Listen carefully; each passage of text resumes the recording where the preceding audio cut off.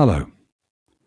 One of my favourite cartoons is a panorama of people walking down Fifth Avenue in New York like a perfectly normal day. In the background is the Empire State Building, on which is perched a rabbit holding a terrified woman and grasping at low-flying aircraft. One apparently unconcerned commuter is saying to another, "I guess if it was a gorilla, we would take it seriously."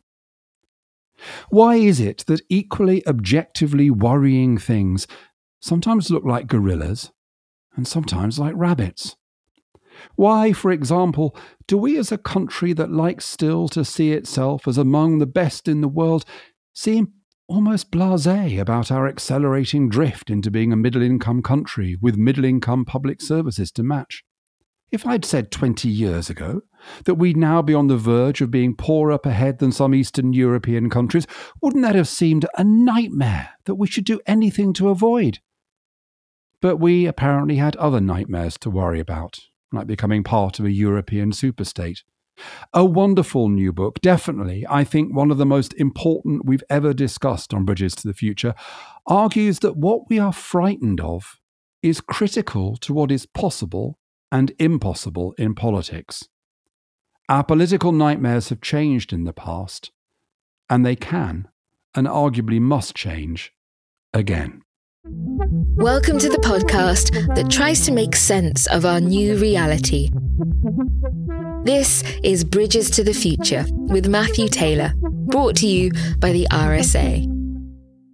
I'm delighted to welcome Phil Tinline, author of The Death of Consensus, 100 Years of British Political Nightmares. It's a masterful mix of history, biography, political economy. I couldn't put it down, and then I couldn't wait to tell other people about it. Indeed, Phil, I'm on my third copy of the book. I gave the first one to my friend Ben Page, who's the global head of Ipsos Mori, and I gave the second one to a very senior member of Keir Starmer's office. That's how much I love your book. So that's 3 sets of royalties I've given you.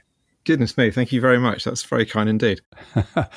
So, Phil, there's so much to get into, but we always start these podcasts with a kind of simple question, like we do when we're interviewing someone for a job, the question to put you at your ease. And so I'll start with that. So tell me, Phil, what led you to want to write the book? Well, it's a bunch of different things. I got interested a long time ago, partly through Andy Beckett's early writing, a book called Pinochet and Piccadilly. I got interested in the idea of how we have imagined in the past that British democracy might be about to die. And I had a whole project I worked up on that many years ago, which didn't get anywhere, and I put it aside. But then that started to coincide as British politics started to become more interesting, as in the Chinese proverb, in the mid-2010s, with thinking about this idea of consensus. So the thought in the title, consensus, the thought in the subtitle, nightmares, kind of came from 2 different places, but clicked together in my head round about, I think, 2015, when it looked like we might be heading into a 2-election year. We didn't, in fact. But that was the point at which I could sort of see that the nightmares that hadn't happened weren't just interesting stories that in the end petered out, which was a slightly dissatisfying issue with the original idea, but actually that political fear, political nightmares, as you said in your intro, set the bounds of the politically possible, and that we seem to be at a point in the middle of that decade where that was beginning to creak and shift. And that's really where I started to start mining that. And first of all, looking at the 70s. But I mean, originally for this book, the 30s was just going to be an introductory chapter giving you the early lives of Michael Foot and Barbara Castle and so on. But actually, the more I looked at what they were doing and these extraordinary elements of their lives, the more I wanted to write about it. And so I persuaded my publishers to change it and make it 30s, 70s now in equal measure. Yeah, I want to look at each of those periods, but let's just stick to this kind of core thesis, because you say in the book you don't want to exaggerate the idea of consensus. You don't want to suggest that there's ever really been a time when everybody agrees about everything, that we use the notion of consensus, even in the period we most often refer to, I guess, the kind of Butsker-like period, that we tend to slightly exaggerate the degree to which all parts of the establishment agree something. So that's kind of, you use the word consensus, but actually the thing that's innovative in your book is this idea that the consensus is held together not really by a shared vision, which is what I think we tend to think, but is actually held together by a shared nightmare, what it is that we fear. I'm really interested, when did that coalesce in your mind, that idea? Well, I think it's looking at the 1970s, as I say, and I spent a lot of time thinking about 1974 and why it is that British politics got itself into this extraordinary position where, serious people were talking about how we might have to have some sort of authoritarian interlude, that, we might even see intervention by the army or private armies. Why would we get to that point? And I eventually realised that it all connected back to what had happened 2 years earlier, where Edward Heath had been trying to reform the economy and how we did things in various ways, but hit this point where unemployment hit 1 million. And I actually remember seeing this in a textbook at school in the 1980s and seeing this headline from the Daily Mirror, 1 million, the shameful figure. And this is in the 1980s when 1 million unemployed would be a nice problem to have. And being very struck by the nightmarishness of that at that point. And that sort of stuck with me. And then, as I say, when I was thinking about 1974, I realized that the unthinkability of unemployment in 1972 put such a hard limit on what people were able to do that they actually began to think about suspending democracy, about using force to break picket lines, because that seemed less unthinkable than allowing unemployment to climb, which, of course, as we eventually saw, was a much more effective and democratic way of, for good or ill, weakening the power of the trade union. So it was really there. And then I started to sort of think about that paradigm, in the 1930s, and it works in a different way. I'm in no way saying, obviously, that history works in a neat little loop, but you can see similar sort of patterns around 1931 and through to 1940. And also, of course, trying to make sense of what was going on in British politics over the last decade, and particularly after the Brexit vote, but watching the sort of stasis that broke out in Parliament after Theresa May lost her majority, that really started to kind of suggest to me that there was a sort of set of patterns which did again have an echo of the 70s, and that what you were seeing was, just as in the 70s, a series of failed attempts to try to change how things were working through, in place of strife, then Heath's efforts with an industrial relations court, and then a sort of step backwards to the sort of social contract, and finally, only after the winter of discontent, do you get to Thatcher. I started to see around about 2017 that you could see a similar pattern happening after the financial crash. That you could see, Philip Blond and Maurice Glassman and all these people trying to persuade political leaders to break with old nightmares on which the power of finance, crudely, had been based for a long time, and that has petered out. People were too wary of it. But then after Brexit, you suddenly had this moment with Nick Timothy and Theresa May where it looked like it might break through. And I've started working on that at that point, and then they lost the election while I was first looking at it. So again, it seemed that there was a very strong resistance, which seemed not just to be a sort of mathematical calculation of what was best, but a visceral sense that we cannot allow certain things to happen. We cannot allow, a return of a strong state. We cannot allow any risk of inflation. We must get the deficit down. That those things had a sort of a similar quality to the visceral fear of unemployment in the 1970s, and then thinking, of course, about what happened to that fear and its supersession by a fear of inflation and a fear of mass picketing, eventually, as I say, by the winter of discontent, that you could start to see the possibility of that happening here. And, I pitched the book in July 2019 and sort of watched some of that unfold through to the 2019 election. And, and perhaps we'll get on to talk about what's happened since as well.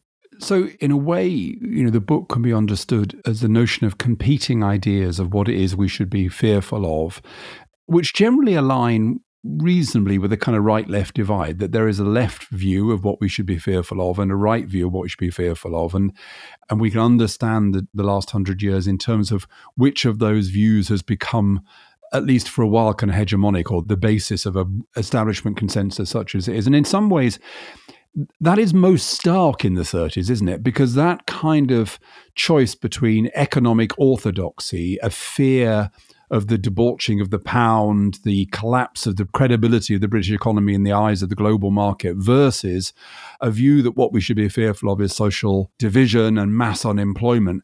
I mean, that's very much explicit, really, in the political discourse, and particularly, of course, in what happens to the split in the Labour Party. Yeah, that's right. And I think, in some ways, what we've been living through over the last 14 years has more parallels to the 70s, in some ways more to the 30s. And I think one way that there is a clearer parallel with the 30s is that while all this stuff is churning around in the minds of politicians and writers and in their sort of debates, you do have this fairly hegemonic government, created in 1931, which lasts right through to the massive crisis, the even greater crisis of May 1940, finally destroys it. But no, I mean, you can definitely see, the way that fear shapes the government that takes power in 1931. But there is this huge irony, which is that it's created to, make the hard but necessary cuts to unemployment benefit in order to convince foreign financiers to give the British government the loans it needs to stave off a deficit and protect the value of the pound and maintain the gold standard. Because if the gold standard goes, starvation and ruin will follow, the Labour Chancellor Philip Snowden thinks. But of course, actually what happens is that the cuts themselves cause what appears to be, isn't really, but appears to be a sort of mutiny in the Navy. And within weeks of the coalition government have been founded and the great trauma that haunts the Labour Party for decades, ending the 1931 government. Once you have that coalition in place, actually, Britain comes off the gold standard very quickly. And you have this extraordinary moment where we come off the gold standard and starvation and ruin do not follow. We don't have a German-style hyperinflation like in 1923, which had been much discussed in the Commons by several MPs who'd seen it happen. Actually, what happens is that interest rates go down a bit, housing becomes cheaper, building houses becomes cheaper, and actually the economy revives a little. If you're unemployed, it doesn't do you that much good if you're in the real black spots of unemployment. But if you've got a job, actually your life improves. So embedded within that is this sort of striking object lesson in what happens when you are actually forced to confront a nightmare and it's not as bad as you think. But as you say, even so, the remaining bits of the orthodoxy, I mean, free trade goes the following year, but the absolute core of the orthodoxy that we must not have huge deficits, we must not raise taxes too high, that is absolutely granite until you have this even more seismic nightmare, this absolutely horrendous threat towards the end of the 30s of Nazi invasion. And, that stirs up yet another nightmare, the nightmare left over from the First World War, that, another world war, God forbid, a second world war will bring down literally the death of civilization, a popular phrase for what's likely to happen. So it takes an enormous amount of fear, the fear of Nazi invasion, both to override the fear of catastrophic world war and to override the fear of the deficits that will ensue if we try to pay for that war. So the 30s is a very stark example of quite how much it takes to override an orthodoxy. One of the things I want to explore in a few moments is the discontinuities between the period we now live in and the way politics works and the way that it did in the past. But I just want to explore one of those now, which is that your book is very rich on the biographies of some of the critical characters that you talk about. And I think that's because you really want us to understand the milieu within which they were living, their experiences, what shaped their own sense of what it was we should be fearful of, that the conservative politicians in the post-war period had known what it was like to see people suffering from mass unemployment. And they really, they had a visceral desire to avoid that, whatever their kind of ideological or other ideological predispositions. But I guess the point, Phil, is this. You treat those politicians with respect in the sense that their fears are sincere for them. I think this is something which is different now. I think that politicians now talk about fears as rhetorical devices, as bits of kind of political narrative. Do you think that's right? I mean, we'll talk about the present in a moment, but you're not arguing, are you, that these nightmares are political devices in order to mobilize people to vote? The politicians you talk about genuinely have a very strong, genuine fear of, for example, the collapse of the British economy or mass unemployment, or that we're going to be sucked into a kind of grey corporatist state. Yeah, I think that's broadly right. I think we should probably be careful of seeing them as too sort of fully sincere and today's politicians as too utterly cynical, because I think it's always a mix, and I'm sure you're not suggesting that any sort of stark contrast. But so Harold Wilson, for example, is usually seen as this utterly cynical, manipulative sort of snake of a man, weasel. But, you look at what he says in that speech that I begin the book with in 1971, where he says, if a man is unemployed, he's not 6% unemployed, seasonally adjusted. For him and for his anxious family, he is 100% unemployed. Now, Wilson, aged 14, sees his father lose his job and not get a job back for 18 months. That's an absolutely formative experience for him. So in a way, even if he was then using that in a politically cynical way, and some people would say the reason that unemployment was heading for 1 million in 1972 was Wilson's own Chancellor Roy Jenkins' deflationary policies at the end of the Labour government in 1969. But even so, it's very hard to see that as purely cynical. He may have known what to do with that genuine fear, but no, I think it was absolutely a genuine fear. And I think in terms of where we are today, by contrast with that, I think perhaps because we've been through a pattern of the nature that I describe in the book, I would say, now a sort of third time, I do think, and, politics has become more canny anyway and moves faster and tries to second guess things more, like I think we all do. I think there has grown a bit more of a sense that there is this sort of pattern, and that actually if you kind of sing the songs that pattern suggests, and, arguably we've seen that, with Boris Johnson's rhetoric over the last few years, that, you can get quite a long way just by sort of striking the notes and, as I say, singing the songs, and that there was something perhaps, as you say, a little bit more straightforward about the way it was done in the past, simply because, we were a much younger mass democracy. I think we very easily forget we've only really been a mass democracy, since 1918 or arguably 1928, and they were still finding the patterns. So one of the questions raised by books like this, although very few are as captivating as yours, is that they kind of suggest an underlying pattern. And David Runciman said, I'm sure he's not the only person to have said it, that you can only understand history if you understand all history is simultaneously determined and contingent. And so I'm interested in the sense of contingency here. And let's take a specific example. Had James Callaghan called an election in the autumn of 1978, before the winter of discontent, how different would things have been? Or is your sense that, because of course what was happening in Britain was happening not everywhere by any means, it was happening in America as well, in terms of the kind of neoliberal shift. So I'm interested in your sense when you look at this broad sweep of how different things could have been if relatively small things had gone other ways. Well, I mean, obviously this is all counterfactual, but I have a fairly strong sense from having sort of immersed myself in this for a long time that at the party political level, at the electoral level, of course, all is contingency. The whole thing is made up of lots and lots of micro contingencies. People now like to calculate just how few votes in what particular constituencies swung an election.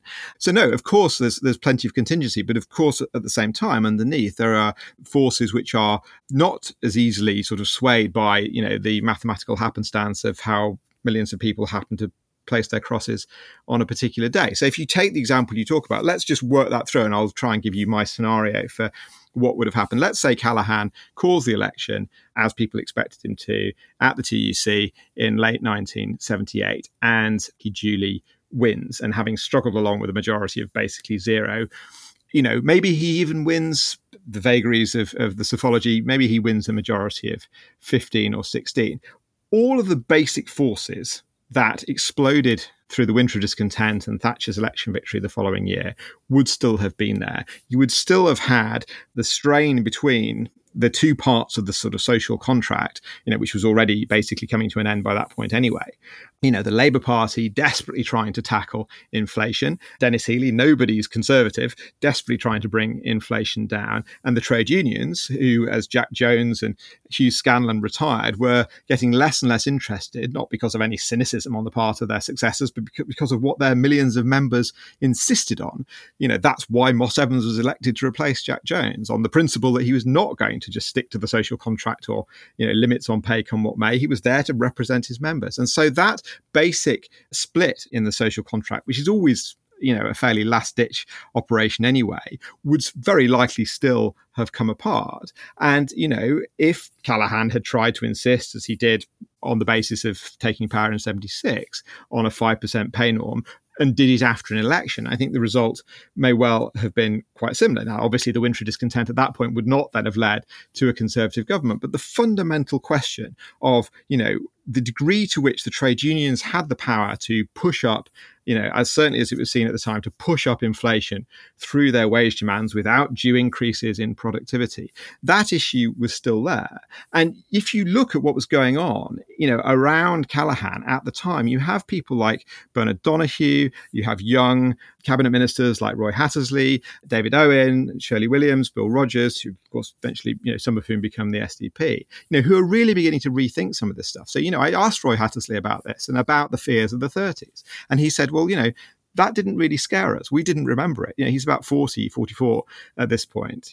Those fears are just dying because the demography is moving on. You have to be about 50 to remember Jarrow at that point, if not older. And so you have that changing. You have the kind of the breakdown in the relationship, which is already broken down before, between Labour and the trade unions. And you have, the Thatcherite project developing a kind of credibility. So what I think probably would have happened is that there would have been a Callaghan government where people like the people I've mentioned and others of a similar stripe, actually Vince Cable was in as a Labour advisor at the time, would have led a government which was trying to achieve a sort of left Thatcherism in a way, or left monetarism. There was nothing inherently right-wing about monetarism. Peter Jay, an absolute stalwart Labour person, was pioneering monetarist. And there would have been an attempt, based on the sorts of things you saw in the 1976 conference speech that he makes, to both constrain the money supply, but also try to maintain at least decent relationship with the trade unions, ameliorate unemployment, not particularly restrict the rights of the unions.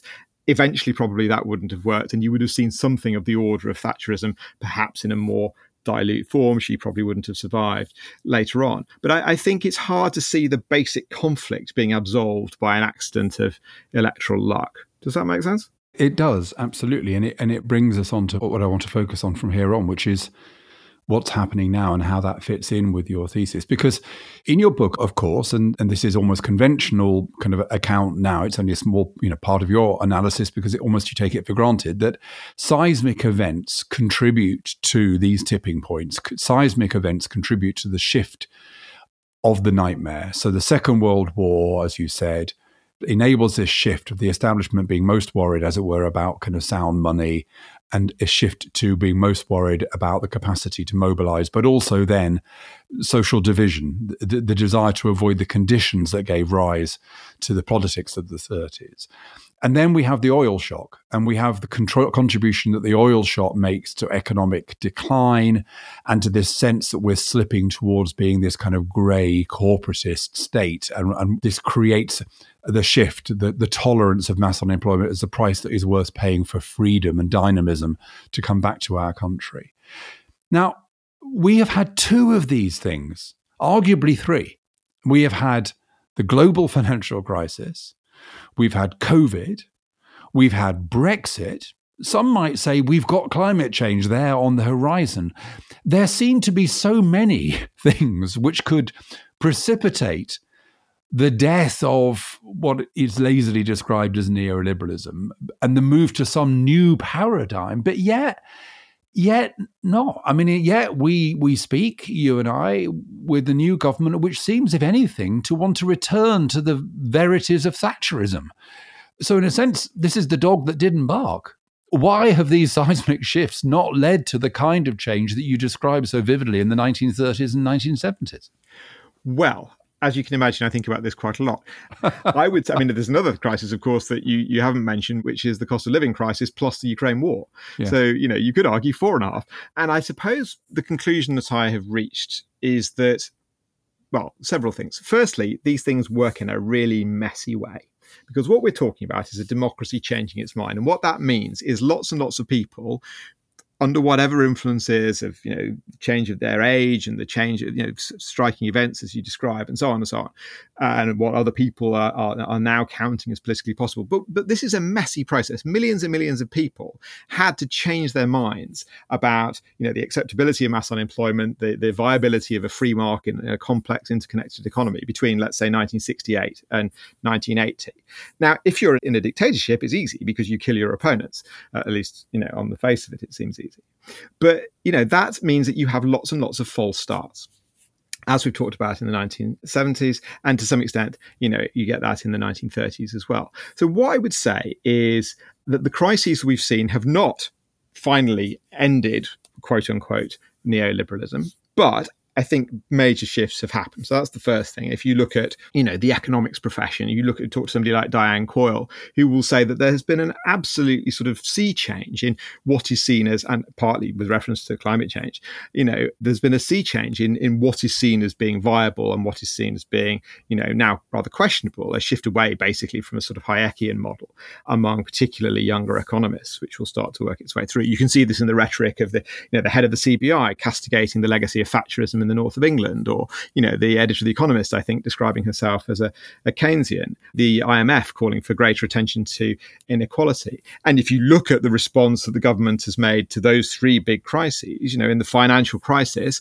there is a massive injection of government money, but it primarily is there to rescue the banks. It's not going into, individual people's pockets. People absorb the shock through taking pay cuts or moving to more precarious but worse paid jobs.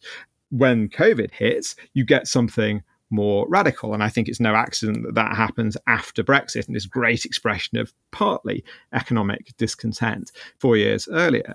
And so you have the furlough scheme, devised by a basically Thatcherite chancellor with the TUC. That's very hard to see happening in 2008. And then you look at the speed with which our new prime minister has gone from saying that, helping people with their bills would be a handout to, a huge amount of money being spent. So I think you can see a shift happening. However, you're absolutely right that it hasn't absolutely tipped over. Now, we shall see what happens at the next election. Perhaps that will be the moment when that happens, perhaps not. But I think what I would say is that the Second World War is a pretty hard event to compete with in terms of its huge impact psychically and even the threat of it in the late 30s. And I think it's probably quite telling that, it took Dunkirk to break the orthodoxy of the 30s. Give or take the oil shock, it only took the winter of discontent politically in Britain to break the dominance of the trade unions, a rather smaller event, I think we'd agree, than Dunkirk. And I think there's a fairly obvious, imbalance in the power of the unions and the power of finance that speaks to. And I think what we're seeing challenged over the last 14 years is much more the power of finance than, obviously, than the power of the trade unions. And that therefore it does take more shocks to get there. I'm not suggesting that it will only take another Second World War to get us over the line. I think we may be quite far along the track, but we shall see what happens. That's really interesting because Wes Streeting, Labour's health spokesman, said something I thought was kind of interesting when Liz Truss won the Conservative Party leadership. Now, he obviously did it for political devilment, but I thought it was unusually for a bit of kind of political rhetoric, actually, intellectually quite engaging. He said, the Conservatives have decided they don't want to win the next election. They had chosen somebody who looks as though they are less likely to win an election. It looks like they're less popular, looks like they're less interested in kind of playing to the centre ground in British politics. Do you think that in some sense that is because the Conservative Party, the Conservative establishment realises that we do need to shift to a new post-neoliberal, sorry to use that terrible jargon, post-neoliberal paradigm fully. You've described, Phil, how we've moved away from it partially, pragmatically, but in a sense we need that full paradigm shift away from that.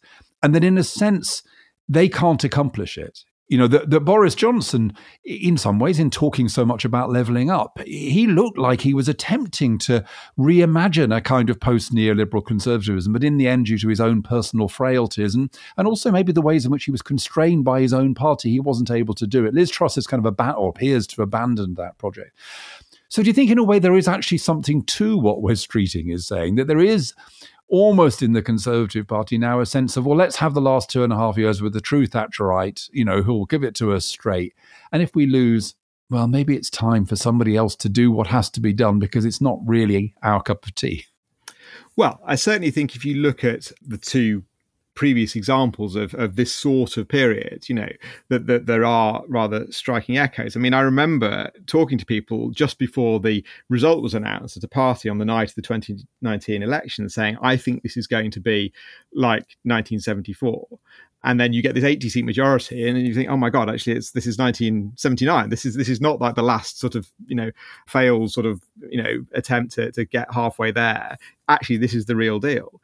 But I think now it does look, actually, for all the 80-seat majority, somewhat more like, the world of Callaghan after 1974. And indeed, actually, in some ways, it's reminiscent of, Foot and Benn. I mean, there was a striking headline during the course of the leadership campaign where Sunak says, I will govern like Thatcher if I win, says Sunak. And the thought went through my head, I will govern like Attlee if I win, says Foot. That there was this sort of sense of we've tried breaking away and we can't do it because it just violates our sense of what is politically right. It violates our the nightmares. It takes us into the nightmares that we must not risk returning to. And that's why I think you're seeing so much rhetoric at the moment about, we must never go back to the 1970s, just as you saw at the end of the 70s.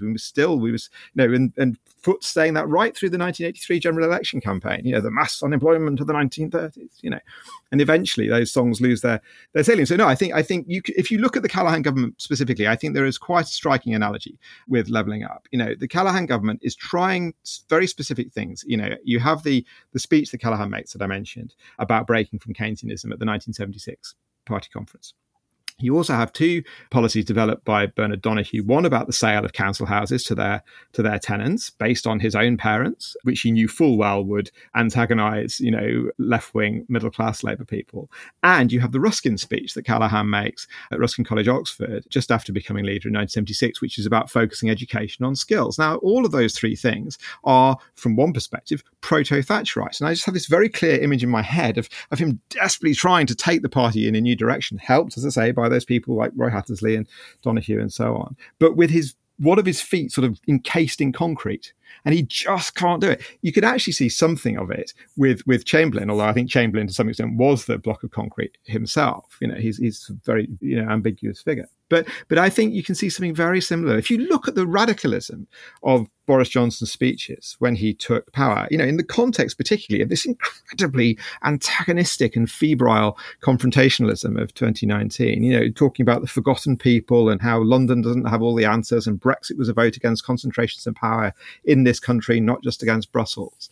This is the rhetoric that, Nick Timothy and Maurice Glassman and so on had been developing through that decade. And you do get the sense, particularly over the course of the leadership election, that they may be right. They may have made the right decision. It's not for me to judge, but that for good or ill, the Conservative Party has, decided that it does not want to pursue that tack. Now, in terms of electoral politics, what then happens in the red wall seats, which didn't get a big say in this election? I'm not sure how many Conservative members there are in the red wall seats and how many voted. It would be quite telling to find out.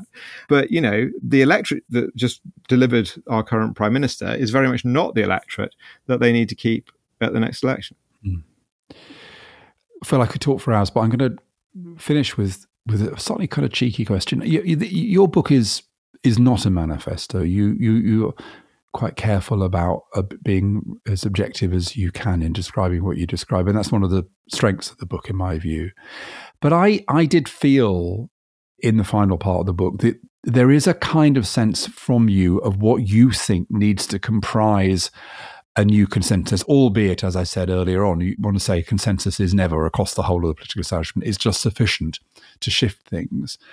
And that is a kind of post-liberalism. You talk quite a lot about Maurice Glassman and Blue Labour and Claire Ainsley and a emphasis on kind of solidarity and identity. And you talk about Philip Blond and Red Tory. And I feel as though, I felt as I read that your view is that if there is a kind of new politics, and arguably there is an argument that says we moved away from the grand narrative. You can just forget the idea of a consensus, a grand narrative. Politics has become so atomized, so focused on 24-hour news, the impact of social media, that anyway, that's just not how you build coalitions now. But in as much as it is still possible to imagine consensus, I sense that you think that consensus is in a kind of post-liberalism which balances a post-liberalism, economic post-liberalism, which is comfortable to the left, but also a kind of social post-liberalism that is more challenging to the left. And there's almost a frustration from you that set of ideas has in the end not been able to take centre stage. I wouldn't put my own sort of name on it to quite that degree. I mean, I'm trying to understand what's happening. I mean, I think I absolutely understand the kind of concerns that the phrase post-liberal, which can sound like anti-liberal, raises with people. And, I'm not trying to kind of decide who should win. I'm trying to decide who I think is most likely to win out of this process. And I think the reason that I write so much about that is that those people seem to me to be the people who were prepared to sort of break taboos, for good and ill, and draw attention to the basically nightmares of people whose concerns and fears weren't central for a very long time. And that there is this sort of quiet nightmare of, the town centre left to die, and this sort of sense that we once were a great town. Deborah Mattinson, who now works for Keir Starmer has written about, people in Accrington saying, well, we made the bricks that built the Empire State Building. There's this sort of sense of lost pride and lost dignity. I mean, very interesting to reflect on how that intersects with the funeral of the Queen in some ways. That there is, whatever you think of it, whatever your politics, just objectively trying to understand the patterns that, it's not surprising that, one group are, essentially kind of underpinned and secured in place by the dominant nightmare for quite a long time. So, working class people do relatively well after the war because there's this fear of mass unemployment. Then once you have Thatcherism, the fear of strikes and inflation and so on is of benefit to a different group of people in society. And, if you carry on like that for long enough, eventually enough people will be fed up enough that there will be, a shift. And I think that's really what I'm trying to point to. I just think those people were onto it early and were beginning to think it through quite early, and that there are many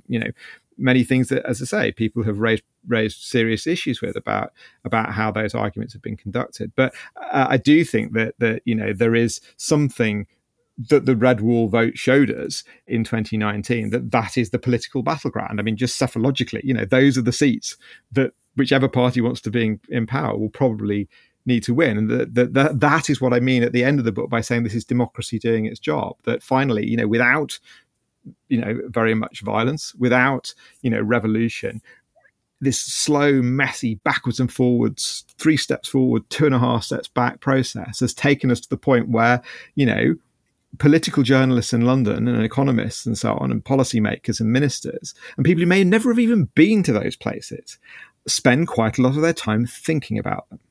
Now, the Conservative leadership election focuses in a different direction, but, the next election will return us to that. If those seats are not attended to by this government, then they're less likely to be supported. And that's really the process I'm talking about. Not that I think it will be great or that I think it will be terrible, but just that's what I think is happening.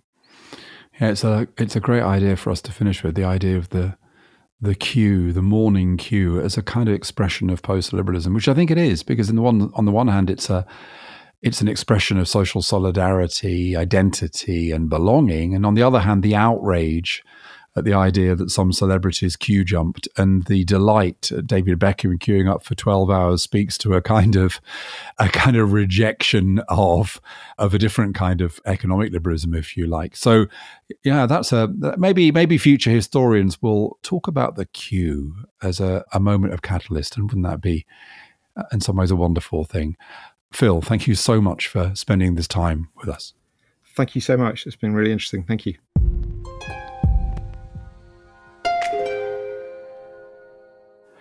As listeners know, I like to end each episode of this podcast with a final thought. Today, it's very simple.